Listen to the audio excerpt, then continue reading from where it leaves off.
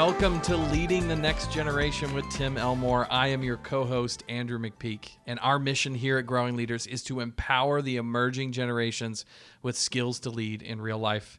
And Tim, today we're talking about that real fun topic that teachers are just so excited to continue to imagine, which is hybrid learning. Yes, we love it. We absolutely love it. Yeah. You can sense the hyperbole in our voices probably right now. Or the sarcasm. Yeah, the more that we talk to teachers, we hear the same thing over. Absolutely. It's terrible. We hate it. I don't want to be there. Yeah. And lots of people have begun to assume, I hope it's true, but have begun to assume that hybrid learning for the majority of it is going to go away as, more people get vaccines and the virus starts to wane and some of those things. But it wouldn't be the first time that we made an assumption about what was going to happen in the future that wasn't true. It happens all the time. We think we know where life is going, where society's going, where the future's going, and then we get it wrong. The classic, Andrew, illustration of this for me was it was called the Great Horse Manure Crisis of 1894. I'm not kidding. There was a horse manure crisis because at the time there were no automobiles. Yeah. There were no jet planes. Yeah. There were some bicycles, but mostly people got around in horses and carriages, etc. Yeah, so cities are getting more populous. Yeah. Horse and buggy are becoming more ubiquitous, and so you've got a growing manure problem. Yes, that's right.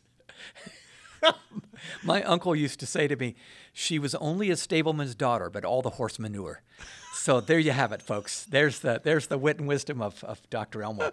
Okay, so Andrew, way back in London and New York, conferences were happening about 100 years ago at the turn of the 20th century about this crisis. In London, it happened in 1894.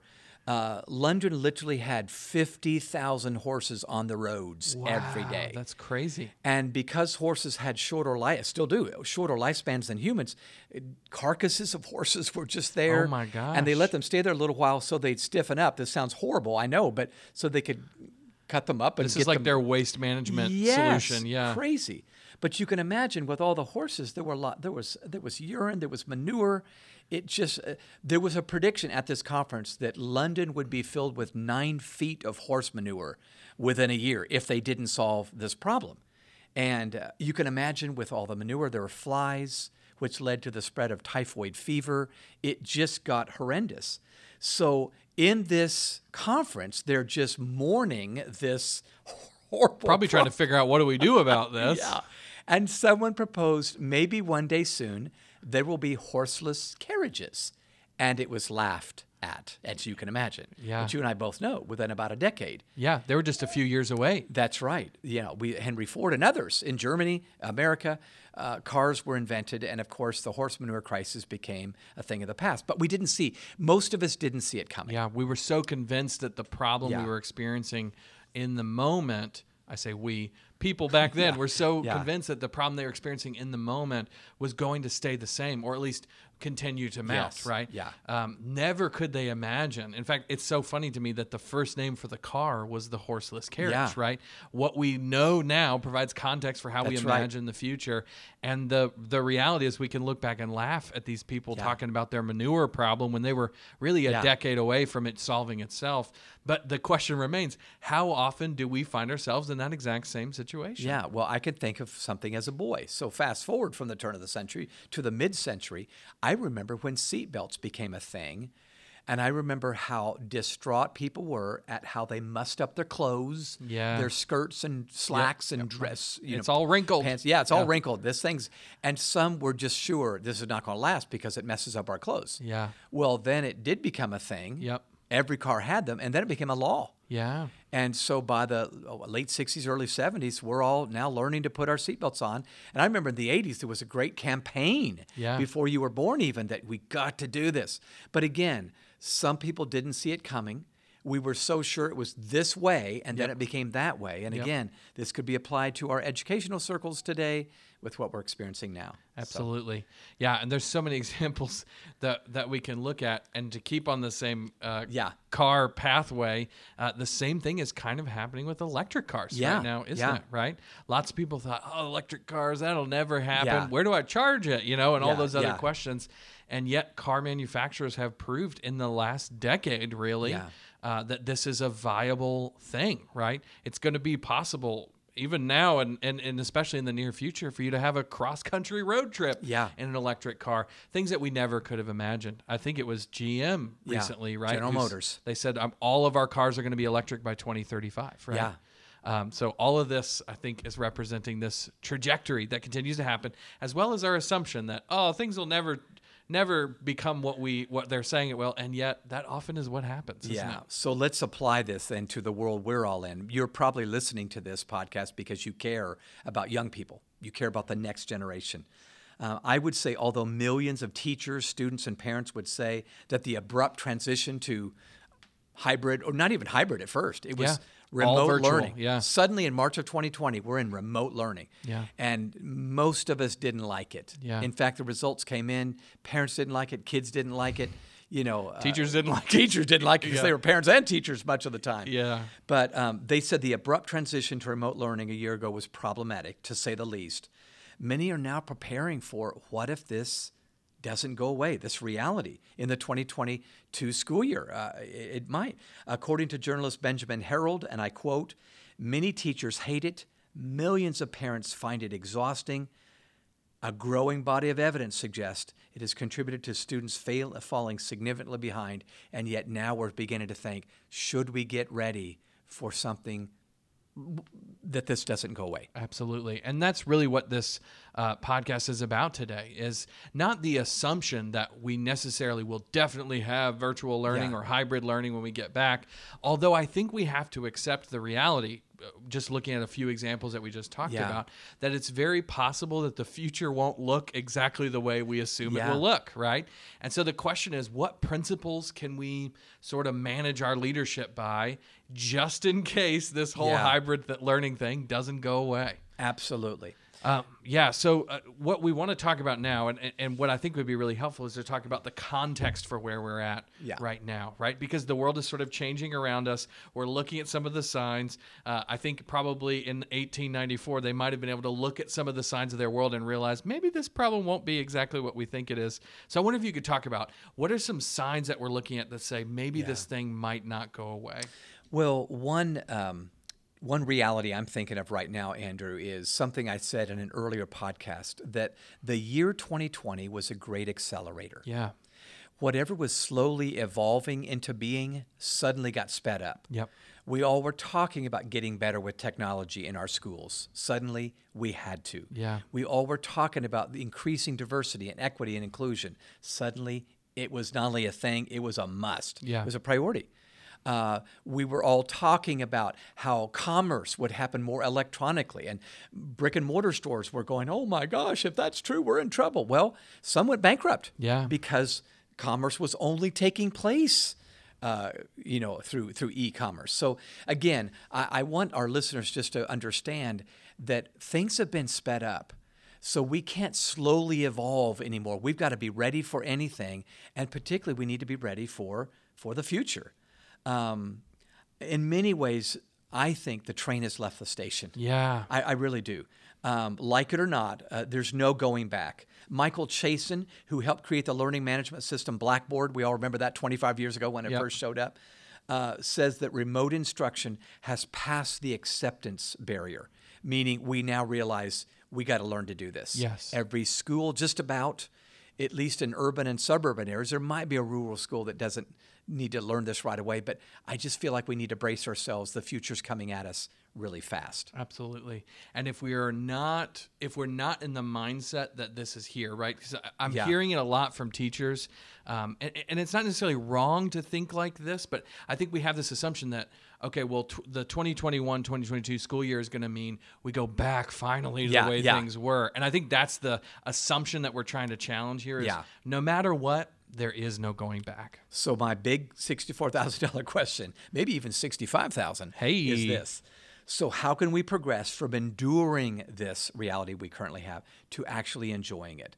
how do we get ahead of the curve and be ready for it? We're always going to be ready for in-person. How do we Absolutely. get ready for the worst case scenario? Absolutely. And this goes beyond just making sure we've downloaded the latest software. Yeah. It's honestly about principles more than Yeah. it is specific individual things that are going to be true no matter what the future looks Yeah, like. that's right. Whether you're in a virtual or hybrid or completely in-person school, I think we have to start thinking about the classroom differently. So Yeah. I think you've got some practical principles that we can lean on, 7 of them, in fact. So can you walk us through those? Yeah. So as we look around at our partners, Andrew, we have many partners here in the U.S., but many in Singapore and Brazil and Mexico and other countries around the world where actually people are using Habitudes in 72 countries right now. So we get to meet some of the best teachers and we get to see best practices. So we began to pose the question, how are you doing hybrid or remote learning and what's working? So I'm going to share 7 ideas. Some of them are intuitive, some are counterintuitive, but here we go. Let's do it. Number 1, I would say one best practice that we love at Growing Leaders is to create student leadership teams. So think about this.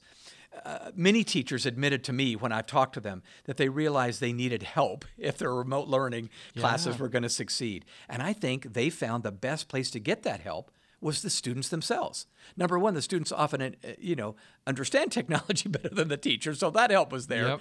But I think one best practice is to identify students who seem to be initiators, Yeah. maybe those who speak up first or seem more engaged, and ask them to be peer leaders. You may consider offering them extra credit, prepare them to initiate Zoom room discussions if they're people persons, or prepare an opening game for classes if they're the class clown, or even help you review content for an exam. Some of those are very, very smart kids. So there's introvert and extrovert leaders, but find those initiators and say, I want to leverage your influence with your peers to make this class work. Andrew, we're leadership people, but we just see, even without a badge, just giving them a task to do engages them more and allows them to help you lead that class. Yeah, I think it's easy to forget after doing a year or more of remote learning that we were having issues with student engagement before we ever put That's them right. in the virtual classroom, right?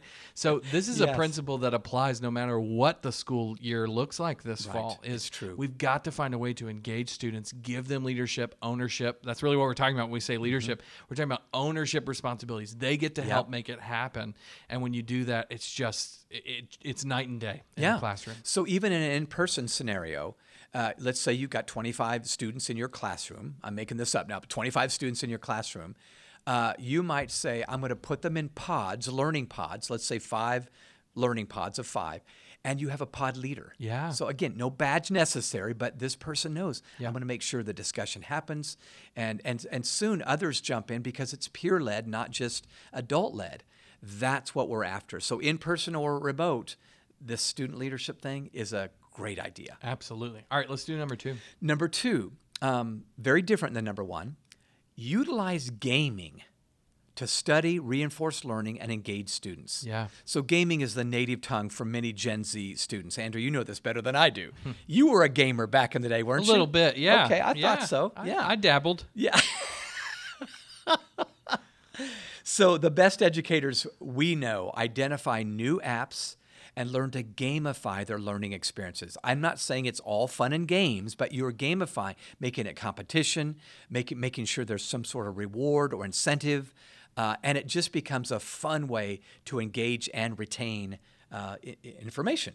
So this step is all about moving past the talking head, which most teachers that's how we learn to do it, who downloads data to a class of students, and now you're using technology to actually make this work.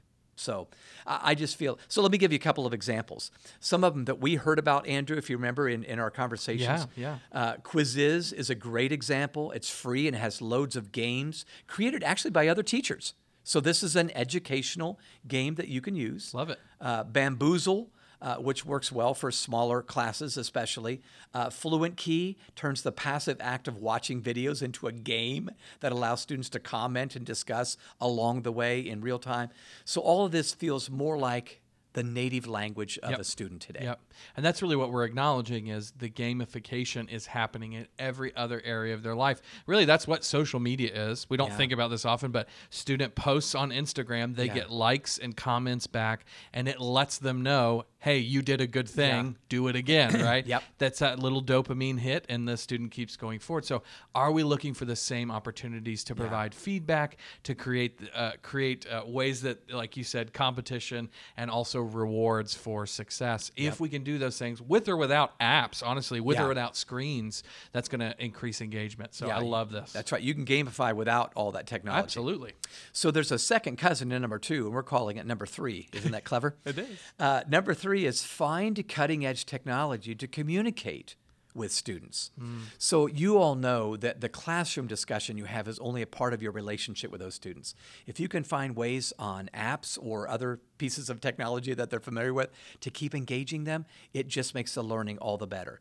So I've enjoyed hearing from many educators who are not tech savvy, NOT. Yep. They're more like me than you, Andrew. They're not tech savvy, and they tell me they become familiar with some of the newest apps so they can better connect with students. I love it. Yeah.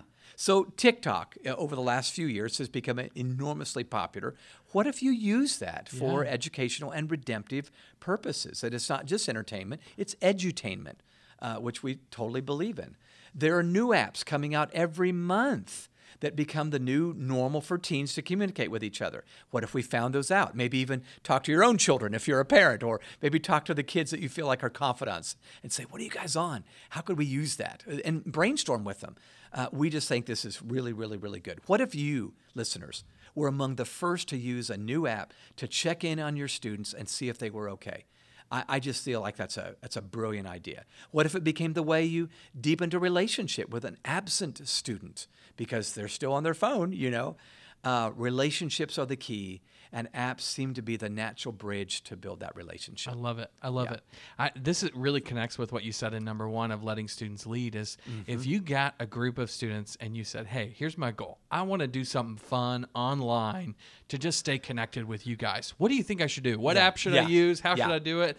Help me come up with a rap or whatever, you know. I really think those kids are going to help, but it really is just a willingness to dive in. You don't have to understand the whole world of social media and all the apps and all those things, but even just a little dip your toe into this a little bit, let them lead and give you advice. I think that you'll be surprised at the reward for even just a little bit of effort.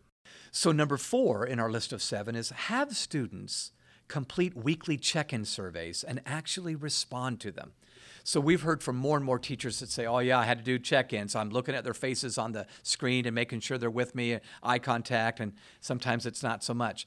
But what if you actually created a vehicle, a survey, for them to check in, and you're asking specific questions, not just how are you, although that's a good start. But I'm telling you, speaking of checking in on students, this best practice is especially helpful for remote learning because you don't know what's happening off the screen as much. Weekly or even daily check-ins sometimes are good. Maybe you have a theme. Maybe you have a background that you all decide you're going to use, and then you explain it. Many use Google Form surveys to do this check-in with them. It's helpful. They ask students about their feelings toward their classes, school in general, their personal lives, as well as are they having any technical issues? Maybe they're having technical problems, so they don't want to admit it in front of their other Gen Z peers that aren't having problems with technology. So this is just huge. And some of these are going to help you reach your goals better because you've actually checked in on a personal note. Absolutely. And again, this is another principle. It's so essential in the virtual classroom. I think we need to be doing this in the in-person classroom too. So I do too. No matter what your educational context, how are we checking in with them, getting it just a really quick understanding of where they're at emotionally?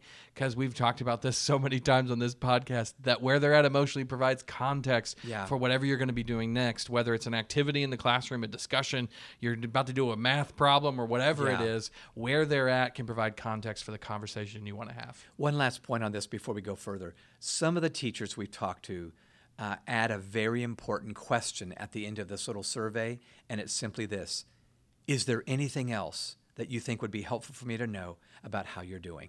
That gives them the chance to say things they might not have said on questions 1 through 4. Yep.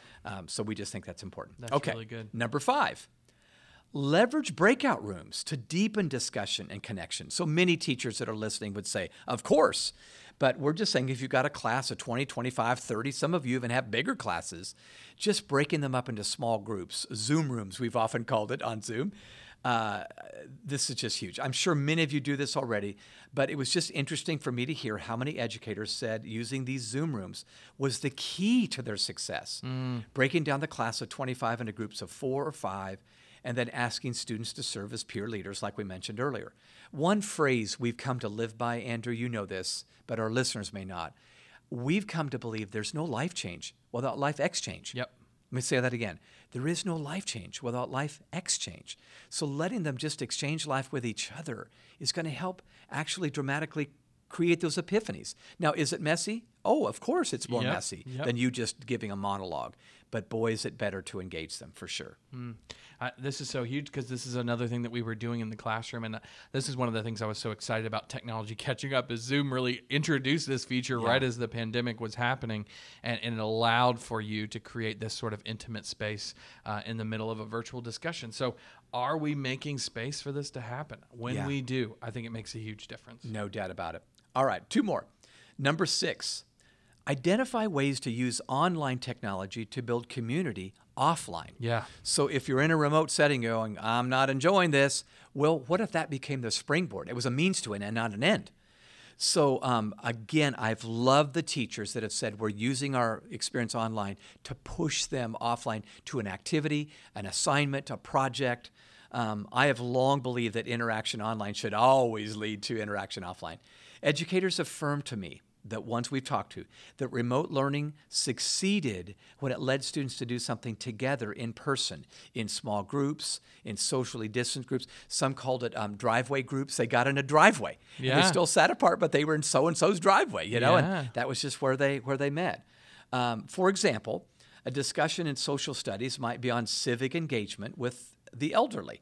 And students could form communities to take food or other essentials to local senior citizens. There's one way to get them offline. But somehow serving together just bonds people. Absolutely. And we're just saying this could work for you as well. Absolutely. Same thing is true if you're talking about engaging with people socially and you just want to give them an idea for how to connect with their family, right? Any way to connect the online world with something that happens tangibly in the offline world, that's how you really do things that actually sink in. Yeah, no doubt. So the last idea, number 7, is really just a personal one. Develop classroom habits of using students' names when interacting. Now, this may sound like, of course, but we've talked to many that said they waited too long before they learned this lesson or relearned this lesson. You know, you're talking to everybody. Anybody got an answer for number 2? But when you say, Susie or Janet or Todd or whatever, suddenly now, oh, she noticed or he noticed. So can I just say the obvious? The best teachers know that virtual learning environments are more effective when students feel known, when they can't remain anonymous. And one best practice for the teachers is to utilize students' names as they interact and encourage students to do the same with each other. So you can find fun, creative ways to do this better, but you just need to lead the way and learn their names. So that there's no question they're known in this class. What if you greeted the students at the beginning by name? Yes. Sometimes we'll even do this with our Monday morning. Hey, Annie, how you doing? How's your kids? Yeah. It's just helpful. And again, it just reminds us, this is not just a television show I'm supposed to sit passively and watch. I'm supposed to engage like a video game. This makes such a huge difference. And maybe there's a teacher out there who's thinking, you don't understand. I've got 6 classes. That's a lot of names. But I'm actually reminded of my wife growing up. Her high school principal knew the first name of every student in the school. Wow. And she still talks about him to this day. It's been almost 20 years since we graduated from high school. So it's crazy to me what can happen when you think about the impact, even the small little action of learning somebody's name and using it on a regular basis, the impact that can make on them well into the future. No doubt about it. So just a reminder, listeners, what if this doesn't go away? What if this new thing that we were just hoping would be a fleeting idea becomes the norm, and we better get ready? I think, again, to General Motors. You brought them up earlier. Mary Barra, CEO of General Motors in Kokomo, Indiana, reminded all of her people in that area, we're planning on going all electric cars by 2035. Mm-hmm. Well, that means it's a thing. And it's not only a thing, it's the norm. And anybody that's still using gasoline 15, 20 years from now may be having a hard time finding the gasoline pump at the gas station. Yeah, there may be educators who look back on this time 20 years from now and think a very similar thought. I can't believe they did education without fill in the blank. And I think we should be the first ones who figure out what that future looks like. There was another educator who we found out about who's from the country of Brazil. His name is Francisco Tupi, and I think he embodies everything that we're talking about here because he really pushed the ball forward in how we can utilize the world of technology and education. So he has been passionate for a really long time about using the game Minecraft. I don't know if you've heard of that. It's a very creative game where students can use building blocks of all kinds to create buildings and landscapes in a digital world. But Minecraft for many years has had an education edition that allows students to use coding, 3D modeling in order to build culture and citizenship. And so he actually wrote a dissertation on the world building game Minecraft and how he could use it to create a project where students would actually rebuild ruins from the countries of Iraq and Syria and Afghanistan, basically ancient buildings that have been lost and there's only ruins left. Well, they actually built the real building up in there, and he actually created a whole curriculum on it. What's really amazing, this is what he said about it in an interview. He said, we wanted to build a game that would be helpful in solving problems and spreading awareness about humanity's responsibility towards its heritage sites. The project uses school teachers as moderators, and it motivates students to do research on history, math, geography, and anthropology. And the goal is to build global empathy. I just thought, what a brilliant idea, right? Somebody who is bringing together all those different subjects as well as an important life skill like empathy all into a game that students love to play. So it's a really great example of how one teacher is saying, you know what, I think Minecraft can get us there.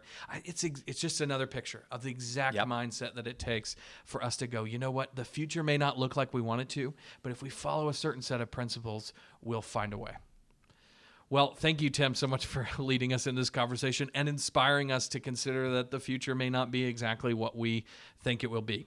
No matter what the future looks like, though, we know students are going to need life skills in order to navigate that future well. And if you're not currently building life skills in your students, can we suggest one way that you might be able to do it? It's a program that we call Habitudes. Habitudes are simply images that form leadership habits and attitudes. We use a picture that is ultimately a metaphor that comes along with a story and a lot of great experiences and questions that we believe can totally transform a student's life via conversations, really important conversations that build SEL life skills. If you'd like to find out more information and actually try this out for free, you can go to growingleaders.com/SEL and find out about our high school edition of the program as well as our middle school edition. We'd love for you to check that out.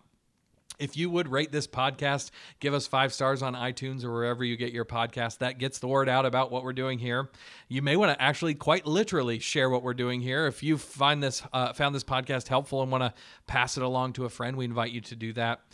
And then if you want to connect with us online, we're at Growing Leaders and at Tim Elmore on Facebook and Twitter, Instagram. We'd love to connect with you. So reach out to us there.